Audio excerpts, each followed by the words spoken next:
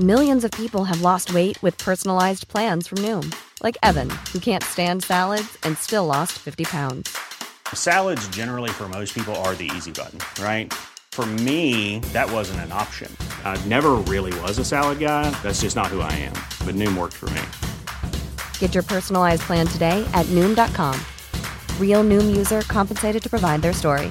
In 4 weeks, the typical Noom user can expect to lose 1 to 2 pounds per week. Individual results may vary. Hey, Dave. Yeah, Randy. Since we founded Bombas, we've always said our socks, underwear, and T-shirts are super soft. Any new ideas? Maybe sublimely soft. Or disgustingly cozy. Wait, what? I got it. Bombas. Absurdly comfortable essentials for yourself and for those facing homelessness. Because one purchased equals one donated. Wow, did we just write an ad? Yes. Bombas. Big comfort for everyone. Go to bombas.com/ACAST and use code ACAST for 20% off your first purchase.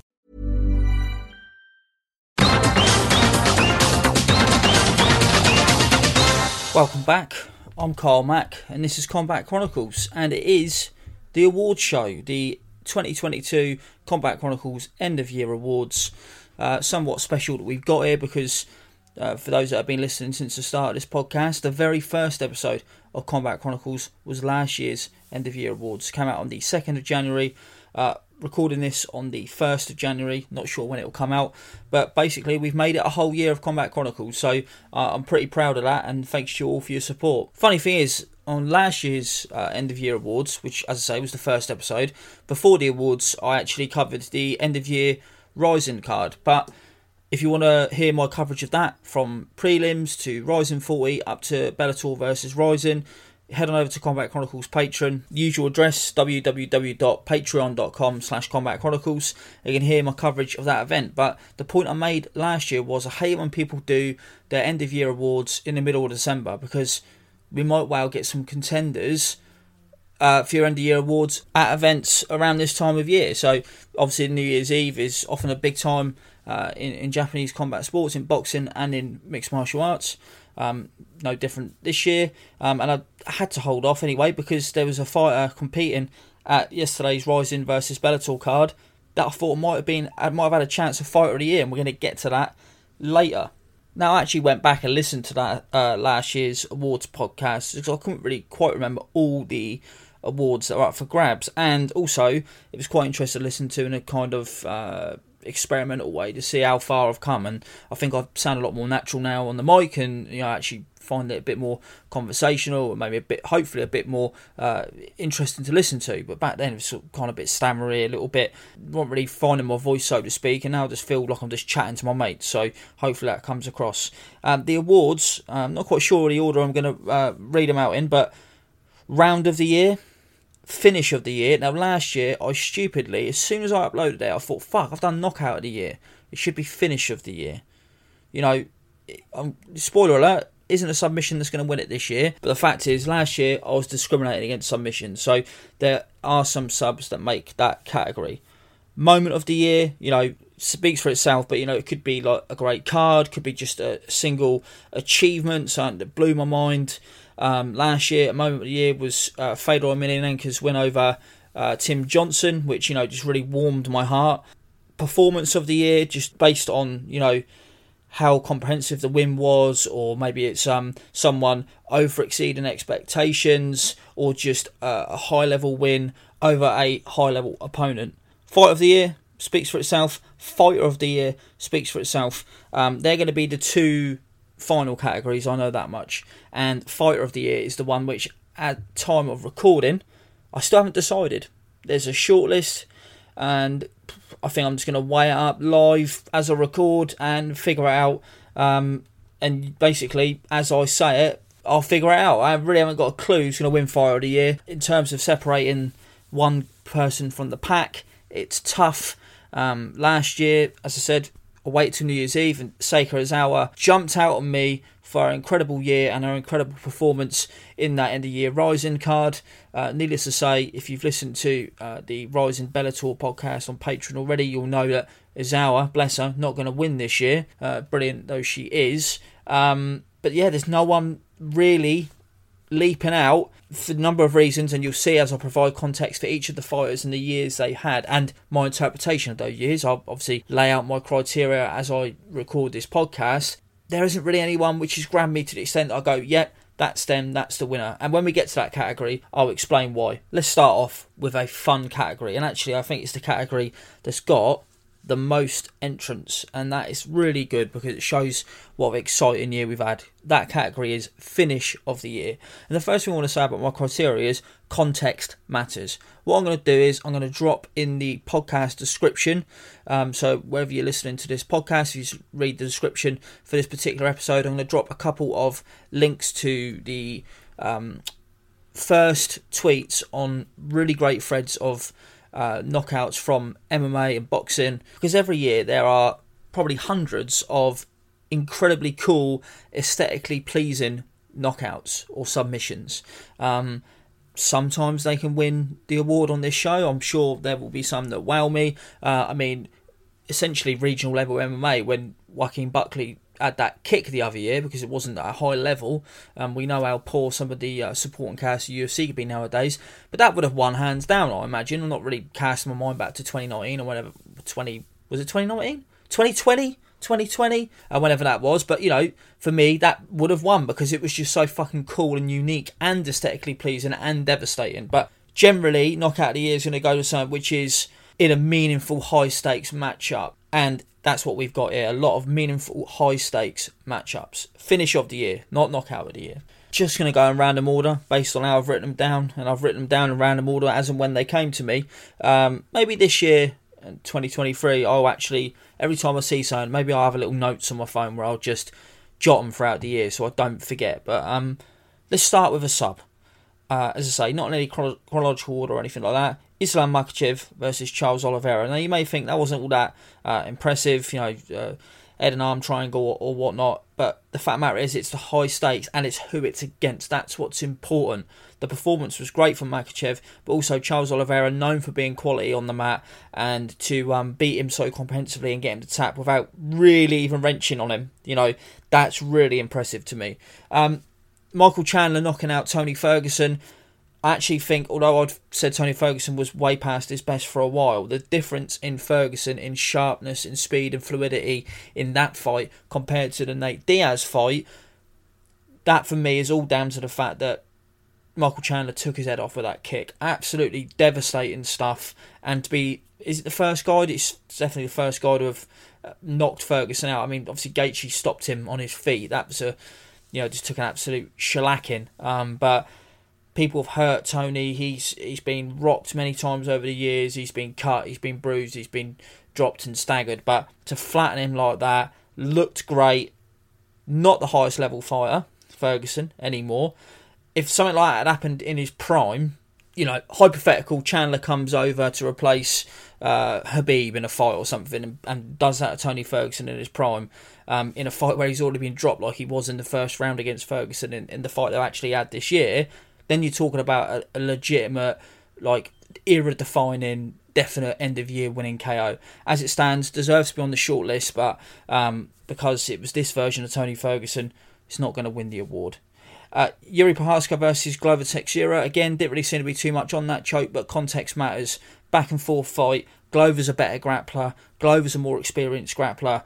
For Yuri to force a tap from Glover Teixeira, really, really impressive. One which was on the New Year's Eve card yesterday, Yuki Motoya versus Rogerio Bontorin. Absolutely incredible knee. Kicked him to the body, backed Bontorin up. Then when Motoya rushed in, Bontorin went for a reactive takedown, and Montoya just caught him with a knee, absolutely flattened him. Incredible stuff. Always wait till the end of the year, guys. Lee Wood versus Michael Conlan. Incredibly aesthetically pleasing knockout. Chopped him down in the last round and sent him out of the ring. Could definitely win this award. I think the reason I haven't given it is because the actual fight itself makes an appearance in a later award, so I just kind of wanted to separate them, but once I've spoken about this fight later on, I think you'll want to check it out. You definitely want to check the knockout out. It was absolutely brutal. And as I say, context matters. You know, that knockout happening in a fight like that just, whoa, makes you jump out your seat. You just can't fucking believe it. And that stays with you. Alex Pereira versus Israel Adesanya. Again, the ebb and flow of the fight makes this more important. I think if Pereira had been given 1 or 2 more shots and had actually flattened Adesanya, it might have won. It's not knockout, it's finish of the year. TKOs matter. But it lacked that little bit. It means a lot. It's a really meaningful one, and that's why it's on this shortlist. Way more meaningful than, say, the Sean Strickland knockout, which looks better, which is why that isn't on this shortlist. But we'll talk about Pereira again later. Leona Pettis absolutely destroying Tatsuya Oiwa with a flying knee in the K1 Grand Prix earlier on in the year was just absolutely sensational. Leona's really good at throwing like 3-2s. He throws like a left hook and then cracks you a really choppy right hand. And in this, he anticipated Oiwa reacting to that by throwing the left hook, using that to just touch and grab hold of his guard as the hand come up, and then bringing the right hand across to pull himself up into the knee. It was the sort of combination of the setup, the execution, the aesthetic quality of the knockout, and the fact that Oiwa has never been knocked out before that just made that a really, really special knockout. And if I was doing this in order or anything like that, it would definitely be in the top 5. Not doing these in order, but it absolutely makes sense to group them as well as I can. 2 contenders from the One on Prime Video 1 card. It was a mouthful, as I said at the time. Pampayak, modern Muay Thai great. Although I've never been a massive fan of it. He's obviously an incredible technical fighter, but I've always been a little bit concerned he's just a tad flaky. But Pampayak annihilating Savas Michael. Right hook, already had him going, and then left high kick, flattening him again on the way down. Beautiful to look at, devastating to hear, and good opponent Savas Michael, so that was a really good knockout. But from the same card, if I was actually putting these in order, maybe my number 2 would be Demetrius Johnson versus Adriano Moraes 2. Just really quality stuff from DJ, shifting into the punch, follow him across the ring as he was staggered, across the cage, as he was staggered, and then hitting him with the flying knee. And again, context matters, because in the first fight, Moraes destroyed DJ, and DJ was making essentially a huge comeback to the top. And a lot of people after the fight were going, is he still one of the best pound for pound? Well, I thought Moraes was a really good win. I don't think DJ still one of the best pound for pound, but I'm really happy to see that he can switch it on again when he needs to. And this fight was a really good one. He had moments of struggle in this one, and then pulled out the win with an incredible, incredible knockout. But you're overthinking it. You're overthinking it if you try and find any other contender for this award. I just listed loads because there were loads of cool ones this year. Loads of great finishes in loads of great fights by lots of great fighters. But there's no doubt in my mind that if you don't pick this as your finish of the year, then you're just trying too hard. You're a fucking hipster. You're trying to say, look at me, look how cool I am. I don't buy into that big UFC bullshit. I watch stuff that other people don't watch. I'm so cool. I can appreciate smaller fighters. Fact matter is, if you don't have it as this, you're a fucking idiot.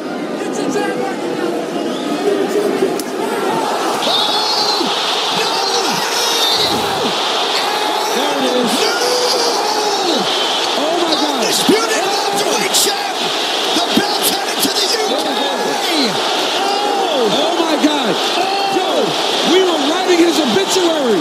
Oh my goodness. Oh my goodness. Oh my goodness. Leon Rocky Edwards, your new welterweight champion. Oh my Leon Edwards, KO 5, Kamaru Usman in their rematch. If there's anything that I remember from this year of combat sports, it will be this. The fight itself was actually really good. Leon Edwards had a really strong first round. Usman took over and I think put off one of his best performances in the second, third and fourth rounds, essentially mixing up 2 things which he does well, which is wrestling and striking, and essentially pressuring people, which he hasn't really put together brilliantly since he's become champion. He either does a bit of this or a bit of that. Hasn't really put it all together. And he put it together brilliantly in this matchup. And in the 5th round, made a mistake. He was coasting and Leon Edwards set him up, and the reason it means so much to me, this knockout, and the reason for me it's the far and away winner in this category, there are actually plenty of reasons, and that's why it is so great and why it is so obviously the winner. There's the call when John Anik says, when DC and Joe Rogan are sort of saying, I think Leon Edwards is resigned to losing the decision, and John Anik disagrees and says, no, that's not the cloth that he's cut from, and then Edwards pulls it out. And what's great about it as well is Leon's setting it up. He throws that left body kick, that rear side body kick, once he tries to get a reaction. And then when he throws it, he whips it up high and clatters Usman and knocks him out. It's a brutal knockout. It's not like I said earlier, Pereira Adesanya, where even though it's really important and kind of similar in terms of ebb and flow, coming back to win the bout in the 5th round, and it being meaningful and there being a rivalry and history, that Edwards and Usman has that as well to an extent, of course. This is their rematch, but the fact that Leon Edwards, a fighter who's not exactly known for going out and sparking people late in fights, a guy who actually likes to coast, he had to pull it out of his ass, and he did it against a guy who's renowned as one of the top 3 pound-for-pound fighters in the world, probably 2nd or 3rd, depending on if you ask someone who's actually smart. So for Leon Edwards to do that, it means so much. And afterwards, his reaction, being on the phone to his mother, crying, Usman taking it so well as well, kind of makes it quite you don't have to be, if he died or something, obviously it wouldn't be on the shortlist. Do you know what I mean? So the fact that Usman was fine after the fight and the days after and said, I took it well, and fair play to Leon Edwards for winning. And, everything about it just makes it a real great story. And it's also a fucking devastating KO. So for me, it's everything. A great finish is not just, that looks great, spinning kick to the face on a leisure centre on a Thursday afternoon. It's got to have something about it. I actually spoke about this when I did a Patreon podcast last month called the Top 10 Greatest Boxing Bouts of All Time. It's not just got to be a fun fight, it's got to be some sort of narrative to it, and this one has it. So yeah, it's the ebb and flow leading to that knockout. It's the story of both these fighters leading that knockout. It's the call from Jon Anik. The one I always pull up is in the famous Prince Naseem Hamed versus Kevin Kelly bout for Madison Square Garden. Larry Merchant says, Naseem Hamed is supposed to be a really big puncher. We haven't seen any evidence of that power yet, as Hamed drops Kevin Kelly. Things like that, they add to the feeling you get from a great moment. And, that call will be forever enshrined. The knockout's going to go in the pantheon of great UFC title fight knockouts. It's absolutely the finish of the year. And as I say, if you disagree, you're just being a bit weird. So yeah, at the height of summer, that was August 20th, 2022, UFC 278. UFC themselves provided, and their fighters obviously, provided some of the best moments of the year. That was definitely one of them. Doesn't make the shortlist, although some of the fights I've mentioned do make that shortlist, and the UFC make that shortlist as well. So let's start with the UFC. Moment of the year, bit of a weird one. UFC 279 Late Notice Chaos. So you might go, oh god, that's actually awful. But no, I loved it. Khamzat Chimaev couldn't make weight for his fight with Nate Diaz, which no one ever wanted to see anyway. And then the sort of outbreak of madness on social media and watching the coverage, DC, Laura Sanko and everyone talking about it, everyone online speculating, and then finding out what the revised card would be, where we got Tony Ferguson versus Nate Diaz, and Chimaev versus Holland at a catchweight, and D-Rod versus the Leech at a catchweight. It was just absolute chaos. So for me, UFC 279 Late Notice Chaos makes the shortlist. Another UFC one, Alex Pereira's come back against Israel Adesanya. Now you might go, wow, does this make the shortlist, but Leon Edwards one doesn't? Well, Pereira for me, it seems like an even more bizarre story that a guy who's had hardly any MMA experience, who's only been in the UFC for 18 months, if that, is come on and beaten Israel Adesanya for the title in a fight where I didn't really give him much of a chance of doing so, against the run of play in the final round. It just felt amazing. Leon Edwards, it was amazing because, as I say, Leon Edwards not really known for being a devastating striker, even though he's got a lot in his toolbox. He really is a very varied and skilled operator, not known for being that devastating. But to see a guy like Pereira, one of the scariest hitters, probably the scariest hitter pound for pound in combat sports right now, chasing down Adesanya, trying to get on top of him, and eventually getting that stoppage, absolutely mind-blowing moment. Now, kind of similar to the Fedor pick last year, one of the most amazing moments of the year for me was Tsuyoshi Kosaka's win over Miki Ueda. Now, Ueda's a Kyokushin karate guy. I know my dear friend, the Kyokushin analyst, loves him and has rated him for ages. And they brought him over to fight on Ryzen card. Loads of context needed, obviously.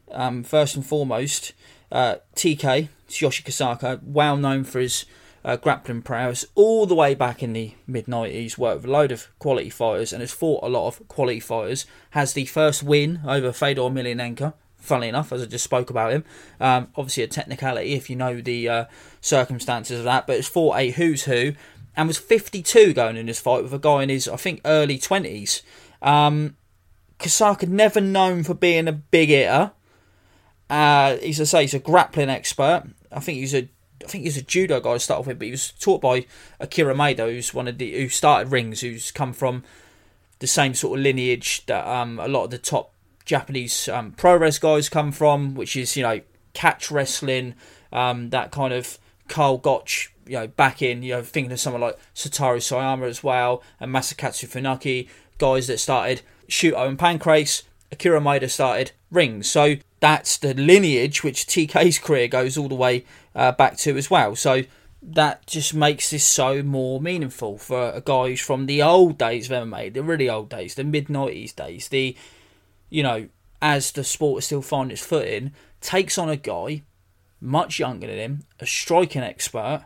The fight itself is a horrific fight. You should never have made it on paper. Why would you send an old fella in with a young striker, a young dynamic striker? But that's what makes this moment so impressive, when TK clobbers him with a right hand and finishes him on the ground. I mean, if TK had sort of got a body lock, took him down and tapped him to a straight arm lock or something, you go, well, yeah, fair enough, the guy knows what he's doing. It's still great that he's won. But in his retirement fight, to take on a younger, faster striking expert and bang him out on the feet is just absolutely incredible, and just such a heartwarming moment, and just means so much. And to be honest with you, if I hadn't given Fedor the win last year, maybe this would have won it.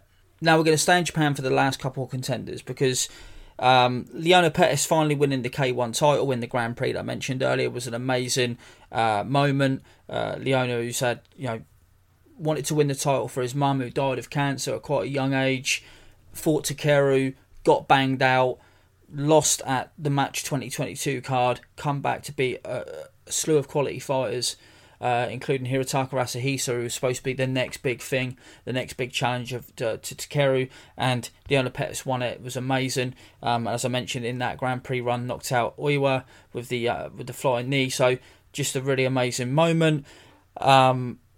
The Pride theme making appearance at Bellator vs Rising just sent shivers down my spine. I heard the drums, I looked up, oh my god, it's really happening. The Pride theme kicked in, we got to see the combatants, see Scott Coker and Sakaki Bara, and it's such a heartwarming moment, and just, for someone like myself who's a bit older, just felt amazing. You hear that Pride theme, sometimes I listen to it just out of leisure, I just chuck the Pride theme on because it's an absolute banger, but to hear it at the event on New Year's Eve, in a ring, in the Saitama Super Arena, made me flush, got a tear in my eye. It was a really, really magic moment.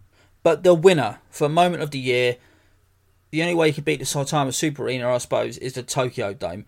The Match 2022. The main event between Tenshin and Takeru, yes, but the whole event, the staging, the extravagance, the pageantry of it, and those entrances for Tenshin and Takeru. If I really want to choose Moment of the Year, not just the event itself, but those entrances, I'm like, come on, we're nearly there. The fight we've wanted for half a decade, the most anticipated fight for me in combat sports since Floyd Mayweather versus Manny Pacquiao, and we're getting it closer to these guys' primes than Mayweather and Pacquiao, and they're doing these stupid fucking elaborate entrances, but the fact that it all came off and the fight happened and it was good, and oh god, Moment of the Year 100% was the match, June 19th 2022. I can't believe it's already over half a year ago. It just, for me, the most amazing combat sports moment of the year. The fight itself, going to talk about in a bit, but without a shadow of a doubt, those two finally facing off in the ring after those entrances, after the event, which the fights themselves were usually interesting rather than explosive. On paper, they were so well matched, but I think a lot of fighters were fighting quite reserved. I think outside of the main event, the best fight of the night was Kaito versus Masaka Noiri. But generally, I think, most guys were sort of fighting within themselves just a little bit, or they were so well matched that we didn't really get anything too explosive. But the event was amazing and went off without a hitch, and just far and away winner for moment of the year. But as I say, Leona Pettis finally win the K1 title. TK knocking out Ueda at Rising at 52 years old. The Pride theme at Rising Bellator. The UFC 279 late notice chaos. And Alex Pereira's comeback against Israel Adesanya. They were all amazing moments. There were many more that could have made the list. But the match 2022 was special. And we might not get a winner for moment of the year in the next 5 years that comes anywhere close to this year's best moment. Next award is Round of the Year, and it's one that I've flip-flopped on a little bit because there's a couple of real strong contenders, so let's talk about all of them.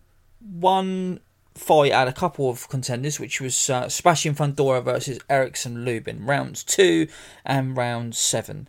Now, round 2 was really fun. If you don't know who Fundora is, he's like a 6'7" light middleweight, which in boxing is 154 pounds. Lubin is a pretty talented and athletic contender. Has been around for a while now. Failed on his first attempt for a world title when Jamal Charlo annihilated him inside of a round. What makes this fight really good is Fundora's just a really, even though he's a massively tall, lanky fighter, he actually fights a bit more like someone like Antonio Margarito. He comes forward, he throws with both hands, and a bit like Bob Foster before him, the great light heavyweight champion, he forgoes his height and reach advantage to kind of stoop down, dig his shoulders in and just wing away. Bob Foster, obviously not a pressure fighter, but I mean in the sense that he used to give up his height and he'd throw his jab a lot shorter and stiffer, and he'd often bring himself down to his opponent's level and pressure him that way, pressure him into a mistake for a big counter punch. Fundora comes forward and just pressures him, gets stuck in, throws a lot of big shots, a lot of big looping shots and uppercuts, and we saw that in the first round where he after being rocked by Lubin, he, right near the end of the round, threw out southpaw jab, withdrew it, and then threw an uppercut off of it and dropped Lubin. In the 7th round, it was the other way round. Fundora was all over Lubin. He had a horrific hematoma developing in between his eyes, the American, and then he caught Fundora late. They were just talking again, calls matter. They were saying how Fundora's chin is what allows him to fight in the way he does. Lubin caught him with a shot and dropped him. So those fights, those 2 rounds, really, really good rounds. And it was when knockdowns went against Steve the runner play. And there's a bit more extra in that because Lubin and Fundora's dad, who I think is still his coach, used to take Lubin to boxing events when he was a kid. So, and Fundora's obviously younger, so they've, after all these years, they now had a big fight. Was on the short list for Fight of the Year. You'll see it didn't actually make it. I thought it was a bit too one-sided, but these 2 rounds when Lubin had his big moments and Fundora dropped him in the 2nd round, they were worthy of getting a chance to talk about this fight. It was one I actually never covered on the podcast, but it was brilliant, really fun at the time. After that round when Lubin chopped Fundora down, Fundora came out, beat him back, and they actually stopped the fight after that round because of the swelling. But definitely one that's worth checking out. But if you just want to check out the rounds that had the knockdowns, you can find that on YouTube as well. Drew Dober basically needs a category of his own this year because he probably should have been on Knockout of the Year for his one over Bobby Green, but he's got a couple of contenders, I think, for Round of the Year as well. The 2nd round against Rafael Alves, where we have that famously brilliant sequence where Alves is slipping and jockeying and sort of dancing around and showboating and winging massive big punches, and he caught Dober with a head kick, and Dober then chases him down, lands big shots. Just a really amazing sequence. But the first round of Drew Dober versus Terence McKinney. Basically, this year with Drew Dober, they said, we're going to put you in with fighters who are better athletes than you 3 times in a row, that are all varying levels of dangerous and or difficult to fight. And Drew Dober went, that's all right, I'll just fucking knock all of them out. So the first round with McKinney immediately dropped. McKinney just explosive, athletic, throwing the kitchen sink at Dober. Hurts him a couple of times, and as we know, Drew Dober's got an amazing chin. That adds to the contact. That adds to why this round is so great to see Drew Dober sort of swimming against the tide, and then Dober just basically outlasts him, drops him, gets on top of him and forces the stoppage, and it's just an amazing turn of events between two really exciting action fighters. Another round which just another first round which just the whole fight took place in between two incredible action fighters. Charles Oliveira versus Justin Gaethje. Oliveira dropped. It's tough to tell with Chucky when he's dropped or when he's just goading you in and hoping to beckon you into his guard, but dropped, definitely hurt at least once. Works his way into the fight, obviously hits Gaethje with knees, drops him with punches, gets his back, chokes him out. Amazing stuff, properly violent stuff, just great stuff to see, and one of the best rounds of the year, 100%.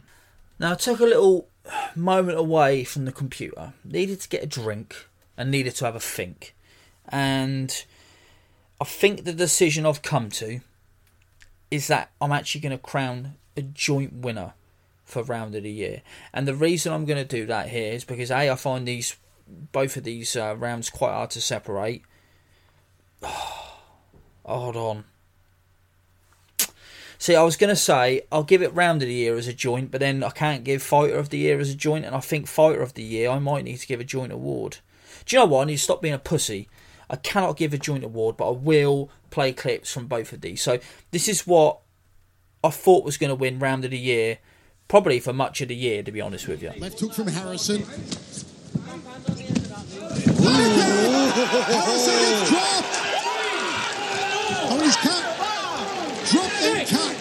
7, 8. You want to continue? Not the start. Liam Harrison wants it. Around, let's go. Long tie, celebrating prematurely. Oh, again! 3 knockdowns in a round. It's over. It may be over now. 6, 7. One more knockdown. It's over. That was 2 in the space of what? 2 seconds? Let's go. Crazy. Long tie's feeling it, pushing forward. Harrison needs to do something. Liam's going to dig deep. He's going to dig into the well of gaps and intestinal fortitude. And the elbows now. Here comes the zombie. The edge is back. The edge is back. He drops it. He drops it. He drops it. One time with the chicken dance. 6. He went through the chicken dance. You good? This is crazy. Let's go. This is crazy. He got Liam.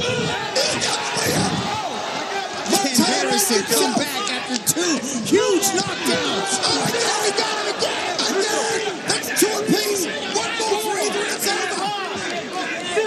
One more for either and it's over. This is nuts. This is stupid. This is crazy. Go Liam. He's done it.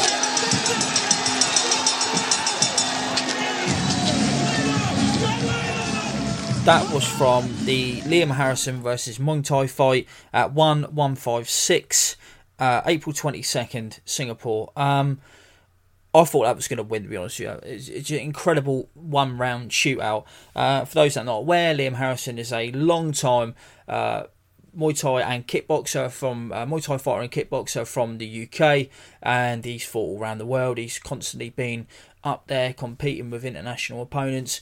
Great left hook, just a top quality fighter. Muay Thai was a previous stadium champion. For me, he's one of the deadliest offensive fighters of the last 10 years in all of combat sports. He is an elbow specialist.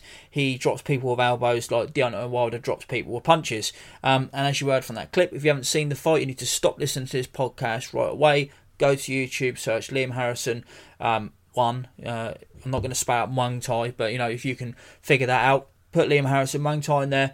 Watch the fight. It's less than 3 minutes long, so watch it. It's an incredible shootout. Harrison dropped twice. The Thai gets dropped thrice. And the reason I don't think it's won outright, I was going to give a joint award, and I thought myself, and I thought, I really don't like the 3 knockdown rule. And they made such a big deal about it, and I don't like the 3 knockdown rule. I don't like any knockdown rule. I think you can get knocked off your feet and still be with it, and it's archaic, and robs us of great fights. I mean, if they'd stopped Juan Manuel Marquez, Manny Pacquiao won after 3 knockdowns, then who knows how that could have played out. And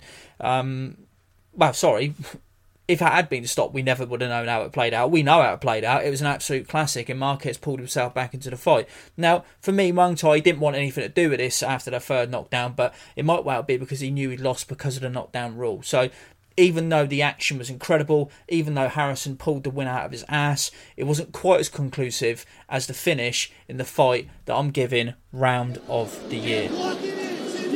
Oh, man, match got to be careful. Oh! Big left hand for Sumu Darji. Momentarily stumbles Schnell, who then eats a body kick. This is where Schnell's got to control himself, right? He has a tendency that right here to want to brawl back. He's got to stick to what works. Oh! Hurt him again. Both landed. He knows about that left hand, too. He's well aware that that's the weapon he's got to be careful of. Sumu Darji's throwing, and he's landing now. Oh! Looked like Sumu Darji might have slipped there. Yeah, it was just from the leg kick on the inside. Knocked him off balance. Mudarji manages distance quite well. When these big, long guys learn to fight long, they become very, very difficult. And Mudarji understands that. When he loves to just sit back and make you fall right on that left hand. Come on in here. The water's nice. Bang, left hand. Yep. Possesses a lot of power in a small weight class. Oh, my goodness. Huge left for Sumu Darji. Schnell on the ground now. Trying to recover. Nice job from Schnell to be able to get back up on that single leg, but he's right back into danger. He has got to get out of the way of that left hand, man. And this is nice uppercuts from Schnell. This is where Schnell's got to be careful. Like you said, John, he's got to fight that urge. Oh! Huge standing elbow now for Sumu Darji. That was beautiful. That was nasty. Because he frames up and lands it again. He's got the range. He's the longer guy. So he grabs you and then turns that elbow over. Oh! Huge elbow again! It is freezing Schnell. What is keeping him up right now? My no goodness, idea. dude. Here comes another one. The recoverability of Matt Schnell. Oh, what's the knee? Still throwing his own offense. Sumu Darji. Oh, my goodness. Schnell should be going backwards a little bit. Instead of recovering, he's still trying to fight. But he knows he's a savage when he's in there. He needs to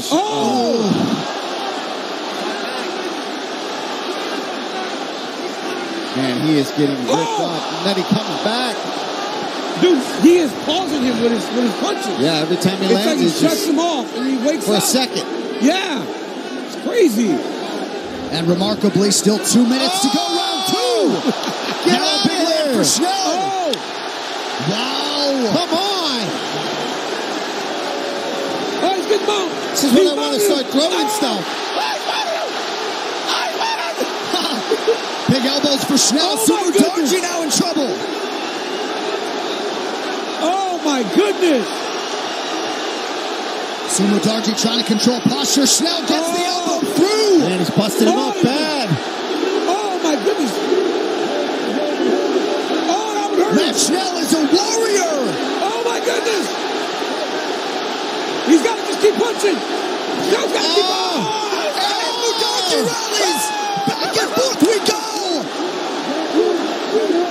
Triangle. That's tight. He's got to get the arm across. Side Paul. He's on the wrong side. Yeah, but he can squeeze from there. Oh, my goodness. He's got to pull the arm across, DC. Sumu Darji is cut up.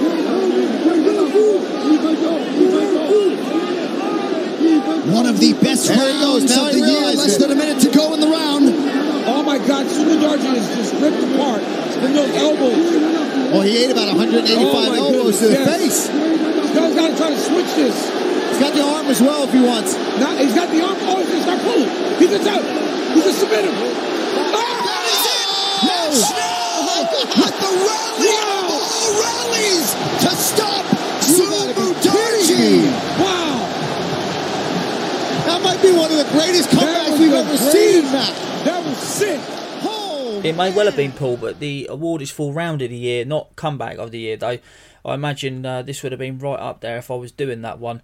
Matt Schnell, submission, well, not really submission, more of a knockout, round 2 versus Sumu Darji in an absolutely mental round. I thought about it and I thought, Liam Harrison and Muay Thai, great round, but, stopped on essentially a technicality. And also Muay Thai, the elbow specialist, he's not dropping Liam Harrison with his patented elbows. So we got great elbows in this. I love Sumodaji's work framing up to create work for that lead elbow. The open stance matchup, landing the kicks, he used all sorts of techniques. There's so much variance in his work. Match now nowhere near as good on the feet, but chipped away, stuck in there, dropped multiple times, hurts his man, reactive double, gets on top, pounds him with ground and pound and elbows, eventually fucks up the triangle on first attempt, takes him out of it eventually anyway, completely unconscious, and basically for me it just showed all facets of what makes MMA great. We had striking, we had grappling, we had submissions, we had ground and pound. There was claret everywhere. It was somewhat spoiled by DC's attempt at sort of fake histrionics. It was not needed. That sort of high-pitched thing he does, I really don't like it. When I spoke earlier about how important the call can be,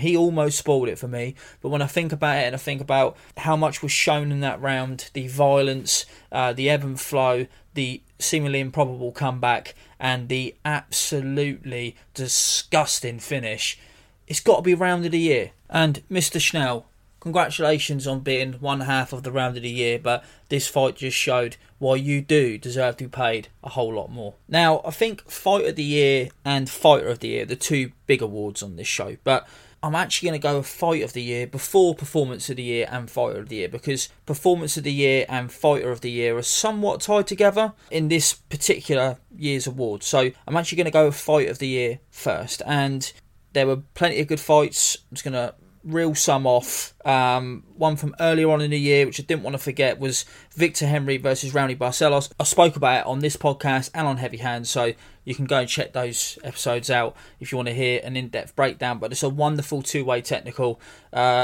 Henry overcoming the more athletic Barcelos. Just loads of really detailed work from both of them, and one that's well worth checking out. Khamzat Chimaev versus Gilbert Burns kind of just was more competitive than I thought it was going to be. Ended up being a complete slobber knocker. Drew Dober, as I say, should probably have an honorary Action Fighter of the Year award this year, because his fights with Terence McKinney, Rafael Alves and Bobby Green were all real strong contenders. Bobby Green, I think, overall was the best fight out of them. I think, as I say, I think Dober versus McKinney was the best single round that he had, but the whole fight with Bobby Green and that knockout probably should have been in my knockout of the year contenders as well. Drew Dober really should be on the shortlist for Fighter of the Year. I mean, you haven't just got to beat the top guys to be Fighter of the Year. Drew Dober has had 3 excellent stoppage wins against fighters that are all more athletic than him, essentially. Just what a fucking year he's had. But all 3 of those fights are on the shortlist for Fight of the Year. Petr Yan versus Sean O'Malley. Don't care what you think about the decision. Brilliant fight. Sean O'Malley really stepped up. Again, just completely exceeded expectations, made it a great fight, hurt Petr Yan, got hurt himself, came back. All 3 rounds were varying levels of excellent. The third round in particular was an absolute banger. Probably should have been in round of the year shortlist, but the whole fight gets on the Fight of the Year shortlist anyway. Context really matters, okay? It really matters. Tenshin versus Takeru was not actually all that competitive all the way through. Tenshin dropped Takeru in the first round, sort of dictated it a bit more in the second round, and then started flopping about a bit in the third round as Takeru desperately tried to land that left hook, and we had these wild sequences in the third round. So it's the fact that although Tenshin won pretty clear, and Takeru never quite got the big shots off, and Tenshin was a little bit flopping around and trying to waste time as the last round went on. Given the event that I've already spoken about as moment of the year, and given the fact that the fight still did somewhat deliver, and how I felt at the time, it makes the shortlist, but unfortunately not Fight of the Year. If Takeru had banged him out in the last 10 seconds of the third round, it would have won Knockout of the Year, Fight of the Year, Moment of the Year, Round of the Year, I imagine. It just would have been everything, but it was not to be. I'm not saying as a Takeru fan, but I mean in terms of what that would have meant to how we evaluated the fight as a whole. But still gets on the shortlist. Now, I imagine in many other years, Yuri Prochazka versus Glover Teixeira would have won this award, because an amazing fight that went deep into the 5th round, and just that it sloppier and wilder and more violent than those other two 5th round finishes I spoke about, the Edwards Usman 2 and the Adesanya Pereira 3 fights. You know, it was just sloppier and violent and wild and crazy, and that finish just seemed to really just come out of nowhere. As I said earlier, Yuri making Glover tap was not something that would have been on my prediction list. But unfortunately, this year in boxing, one of the best fights I've ever seen happened.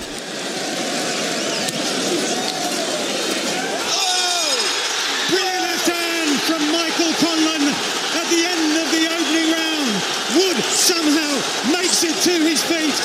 Will the bell save him? Just on the sound of the bell. Heating up at the start of this second round. Lee Wood just needs to switch on here, just relax a little bit. He's coming out probably a little bit shell-shocked from that heavy knockdown, and he doesn't want to switch off in range of Conlan, because Conlan is straight down to work. Oh, he's hurt again. Same left hand. He's trying to hold on. The legs have gone, and there's still well over 2 minutes of the round to go. Lee Wood is desperately holding on here. Conlan is cut by the left eye, but that's the least of his concerns here as he fires away. Wood's in big trouble. Can Conlan produce a sensational finish? Find this level of courage, this level of resistance as Lee Wood fires and scores the knockdown at the end of the round. Conlan saying he slipped. His corner are saying he slipped. But Lee Wood somehow has come back to score a knockdown. It was so eagerly anticipated, and he's living up to the billing as they flail away in the centre of the ring. Lee Wood is doing exactly what he needed to do, what I was asking him to do, and he's going for broke, and he's having success. It's over! It's all over. After a minute and 20 seconds of the final round, we have seen one of the most astonishing turnarounds in a world title. Lee Wood, KO 12, Michael Conlan, the 2022 Combat Chronicles Fight of the Year. Just an absolute classic. Michael Conlan, for me, had been a disappointment as a pro. He was a former world amateur champion, just a quality fighter in that regard. As an amateur, he was the European champ as well, and famously was somewhat shafted at the Olympics. But as a pro, hadn't really majorly impressed me. Not a massive puncher, really. Puts in an incredible shift against Lee Wood, drops him early, batters him around the ring, and then Lee Wood, as the fight goes on, works his way in, makes the adjustments, starts working the body, gets a knockdown in the 11th, which you guys heard from. Conlan was saying he slipped. Well, if he slipped in the 11th, he didn't slip in the 12th, because Lee Wood finally caught up to him, banged him out against the ropes, sent him out of the ring onto the ground in a fight where, for most of it, he'd been on cloud cuckoo land, essentially, not knowing what was going on, so badly hurt. Just an incredible fight, truly one of the best boxing matches I've seen. And when on the Patreon episode, which I mentioned earlier, the top 10 greatest boxing matches of all time, I didn't mention this because I knew it would give away the fact that this fight had won Fight of the Year. So yes, you heard that right. Me, the boxing history guy, for rating Lee Wood versus Michael Conlan as one of the best fights I've ever seen, and an actual contender for my top 10 of all time. Probably be top 20, to be honest with you. But if you want to hear more about this fight, I think you should just stop what you're doing and just go and find it on YouTube. I'm sure it's on there. Extended highlights are on there, but I recommend seeing the whole fight to really get the full picture of why everything about this fight was so amazing. Again, one of the reasons I didn't mention it on that podcast, one of the reasons as I alluded to earlier on the Knockout of the Year, didn't really want to go into it that much before I gave it its dues as Fight of the Year. But if you want to hear more about it, episode 9 of Combat Chronicles on this feed. The episode's called An Instant Pugilistic Classic, and I stand by that. Definite Fight of the Year. You know, people are going to go, what? Prohaska versus fucking Glover Teixeira was better. Watch this fight. If you're not biased and you just love all fights like I do and all combat sports, I'm pretty sure you're going to agree with me. Lee Wood versus Michael Conlan. Instant fucking classic. The last two categories are going to have me probably go into some real mad tangents and discussions as I battle with myself to pick Performance of the Year and Fighter of the Year. Performance of the Year, I'm pretty happy with the winner. It's just how much does that play into Fighter of the Year as well? And I really think it does. So let's take an ad break and we'll come back after this. Millions of people have lost weight with personalized plans from Noom. Like Evan, who can't stand salads and still lost 50 pounds. Salads generally for most people are the easy button, right? For me, that wasn't an option. I never really was a salad guy. That's just not who I am. But Noom worked for me. Get your personalized plan today at Noom.com. Real Noom user compensated to provide their story. In 4 weeks, the typical Noom user can expect to lose 1 to 2 pounds per week. Individual results may vary. Hey, Dave. Yeah, Randy. Since we founded Bombas, we've always said our socks, underwear, and T-shirts are super soft. Any new ideas? Maybe sublimely soft. Or disgustingly cozy. Wait, what? I got it. Bombas. Absurdly comfortable essentials for yourself and for those facing homelessness. Because one purchased equals one donated. Wow, did we just write an ad? Yes. Bombas. Big comfort for everyone. Go to bombas.com/ACAST and use code ACAST for 20% off your first purchase. Hey, it's Paige DeSorbo from Giggly Squad. High quality fashion without the price tag. Say hello to Quince. I'm snagging high-end essentials like cozy cashmere sweaters, sleek leather jackets, fine jewelry, and so much more. With Quince being 50 to 80% less than similar brands. And they partner with factories that prioritize safe, ethical, and responsible manufacturing. I love that. Luxury quality within reach. Go to quince.com/style to get free shipping and 365-day returns on your next order. Quince.com/style. Hey there, it's Michelle Norris. I'm host of a podcast called Your Mama's Kitchen. When I travel, I'm usually looking for a way to find a taste of home when I'm not at home. And one of the things I love to do when I am at home is entertain. And Airbnb allows me to do that. When I was in California recently, I rented a house that had a great kitchen. And when we were sitting around the table, we're all thinking, we're in someone else's house. Someone could be in all of our homes as well. If you have a home, but you're not always at home, you have an Airbnb. Your home might be worth more than you think. Find out how much at airbnb.com/host. And we're back. So what I'm going to do here is I'm going to go through the performances of the year that haven't won the award. And then I'm going to go through the fighters of the year that haven't won the award. And then I'm going to go through the performances of the year and those fighters that won and figure out who deserves to win Fighter of the Year, because the person who wins Performance of the Year isn't necessarily going to win Fighter of the Year, but the three frontrunners for Fighter of the Year have all got one outstanding performance over an elite fighter and one winning performance against a non-elite fighter. It's just weighing up which of those two fight winning streaks is enough to win Fighter of the Year. So some great performances that I really like from 2022. Calvin Kattar versus Giga Chikadze. Loved Kattar's performance and the just absolute beating that he dished out. Great elbow performance. Just excellent stuff. Another one from more recent was a boxing match. Kenshiro versus Kyoguchi. Kenshiro unifying the belts at 108 pounds with a brilliant performance. Great at range with a wonderful finishing sequence as well. Great knockout. I probably should have mentioned that actually in the knockout of the year. What a wanker.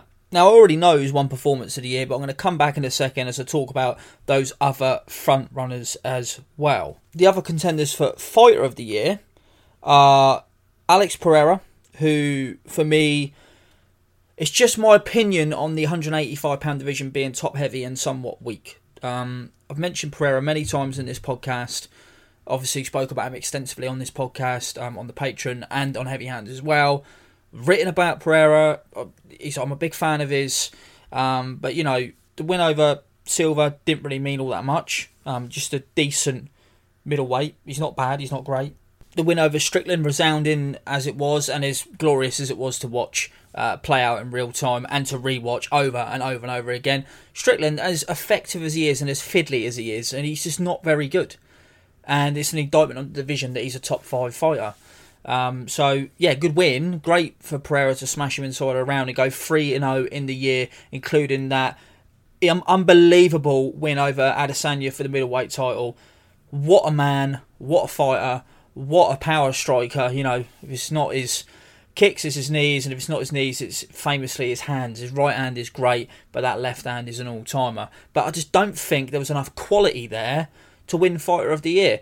There's enough quality for him to be in the top 4 or the top 5 as it stands, because he's in the top 5 for me.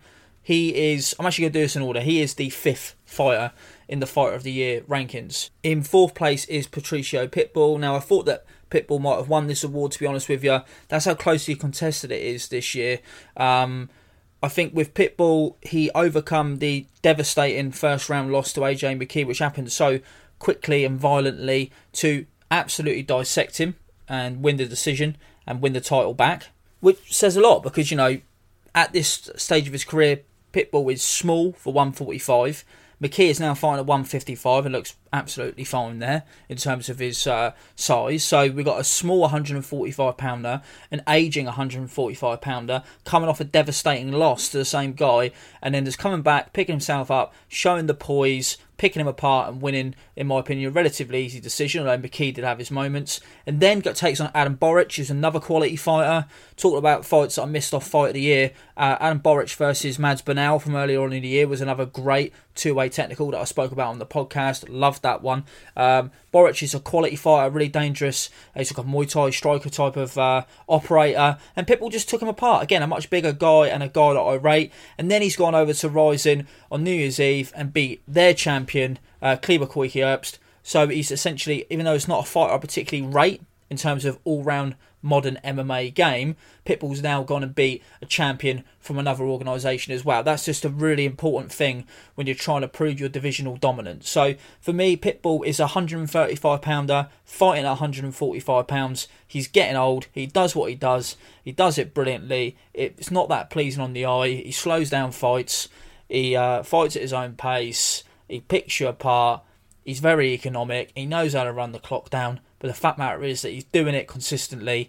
He's 3-0 on the year, wins the bout back, defends it, then beats another champion. That's why he's in the top 5. So it's going to seem contrived, but the top 3 contenders for Performance of the Year are also the top 3 contenders for Fighter of the Year. So, and it's to make it seem even more fucking contrived. One's from boxing, one's from kickboxing, and one's from MMA, which are, you know, the 3 primary sports that this podcast covers. But I can assure you, once I talk you through the contenders, you'll see that it's just fair. So let's work our way sort of backwards to the number 1 spot, Performance of the Year. Talk about what made these 3 performances so great, and then we'll talk about what else these fighters done this year and try and figure out right now who's won Fighter of the Year. So the top 3 performances of the year. Number 3. Oh, can I do it? Oh, God. Oh. Tenshin Nasukawa versus Takeru. See, I wanted to have this at number 2, but I don't think it's really fair for me to do so, and this is why.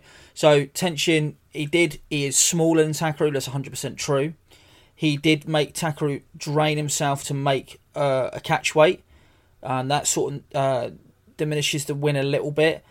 He didn't finish that strongly, sort of flopping around a little bit in the 3rd round to try and see it out. Also, it's only a 3-round fight. You know, if he'd done it over 5 rounds, I'd have been even more impressed.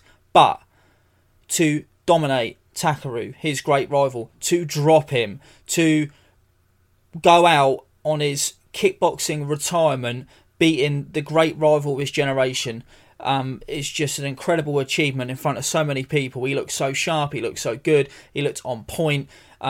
He put it all together in a way that he hadn't done in some of his previous fights when it seems he was just focusing on his boxing, even though his hands looked so sharp. So, and another thing that's important about these 3 guys, they're all fighting guys that are ranked by most people in the top 2 or 3 pound for pound. Certainly by myself. Takeru, I had him number 2 pound for pound.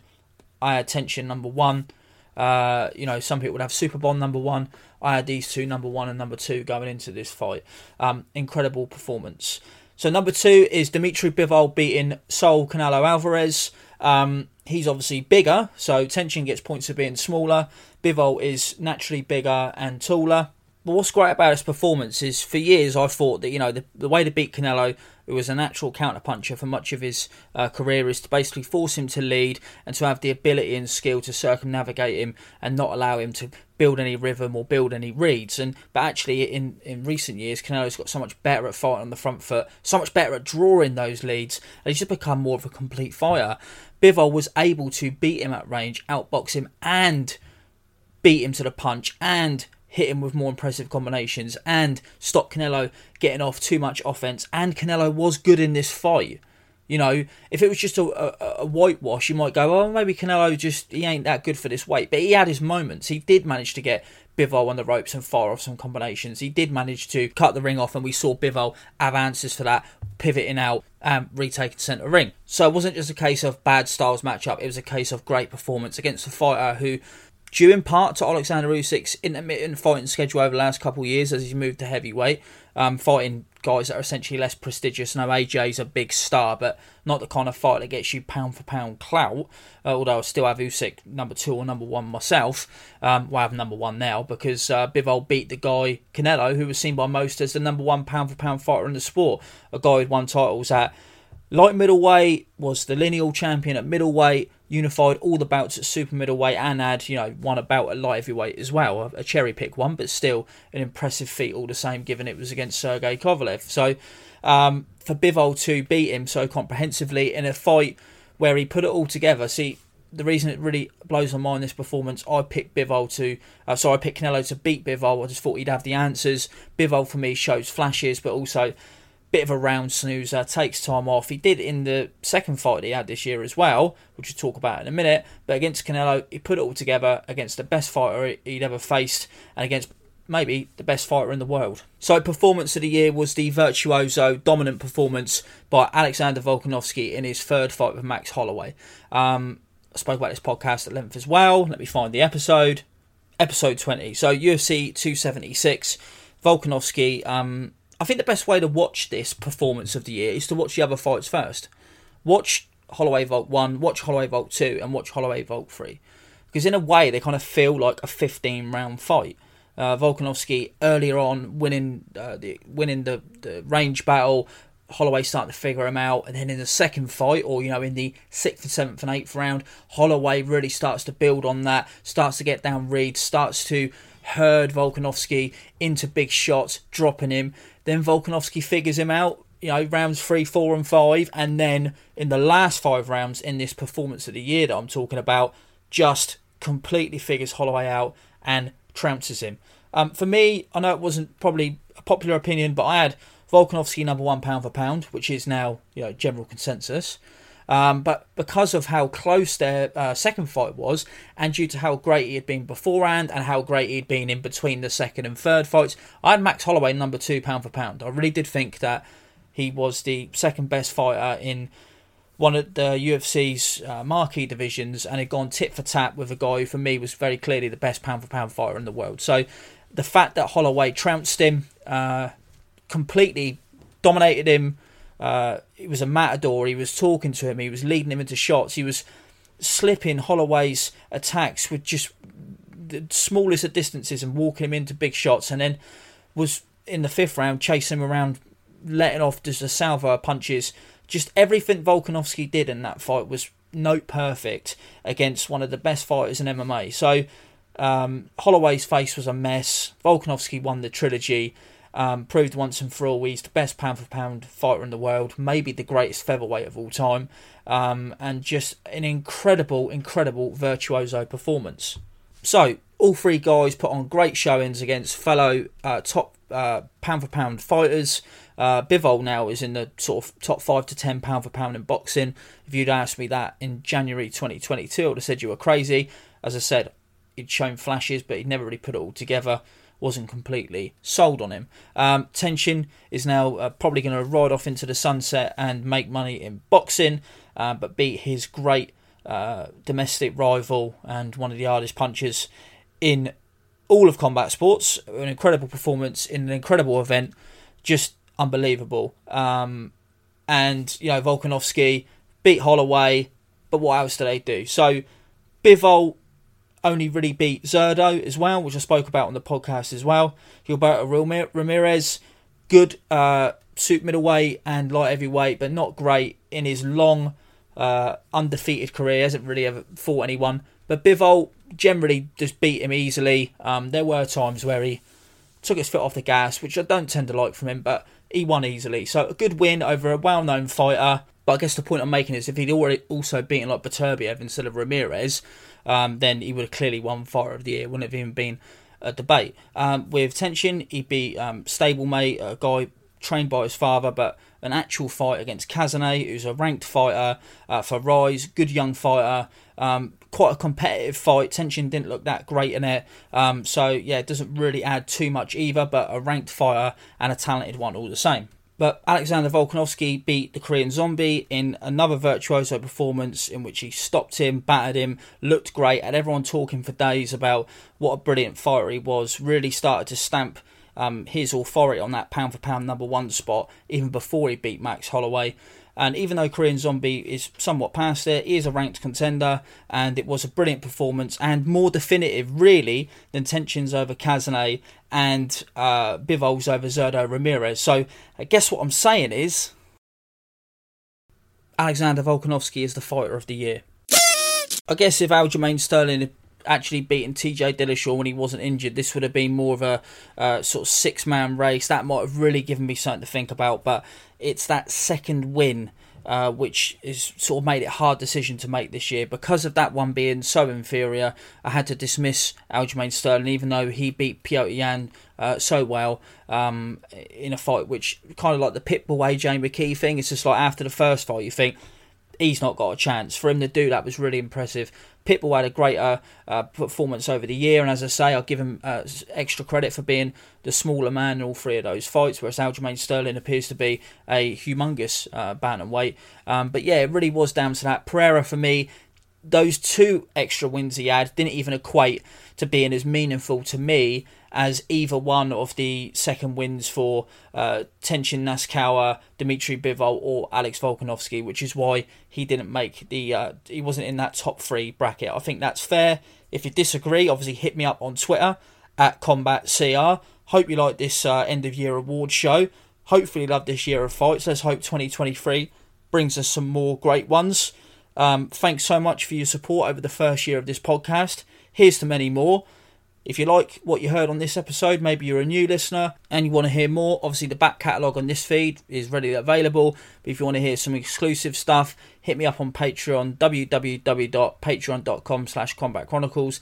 That Patreon money helps to make even more in-depth and more long-form projects, which people seem to have enjoyed so far. So if you want to help support that, and if you want to consume that as we go into 2023, check out Patreon, tell your friends. But for anyone who has taken even a minute out of their year to listen to this podcast, I really appreciate it. I'm sure you agree that it's got better over the year in terms of the presentation, in terms of my sort of comfort level, but I just appreciate all you guys supporting me, and I hope you enjoyed these end of year awards. I'm sure they'll provoke some debate. What is an award show without debate? So as I say, hit me up on Twitter at CombatCR. Another way you can help the podcast, which is completely free, is by giving it a 5-star rating and review on your preferred platform, because that helps it become more visible to others. There'll be another episode of this one dropping soon. Until then, peace out, and I hope 2023 ends up treating you well.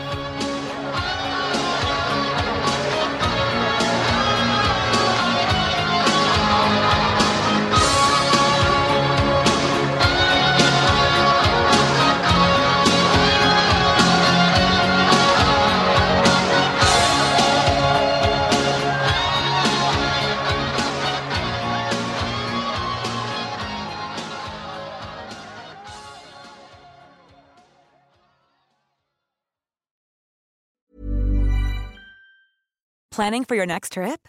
Elevate your travel style with Quince. Quince has all the jet-setting essentials you'll want for your next getaway, like European linen, premium luggage options, buttery soft Italian leather bags, and so much more. And is all priced at 50 to 80% less than similar brands. Plus, Quince only works with factories that use safe and ethical manufacturing practices. Pack your bags with high-quality essentials you'll be wearing for vacations to come with Quince. Go to quince.com/pack for free shipping and 365-day returns.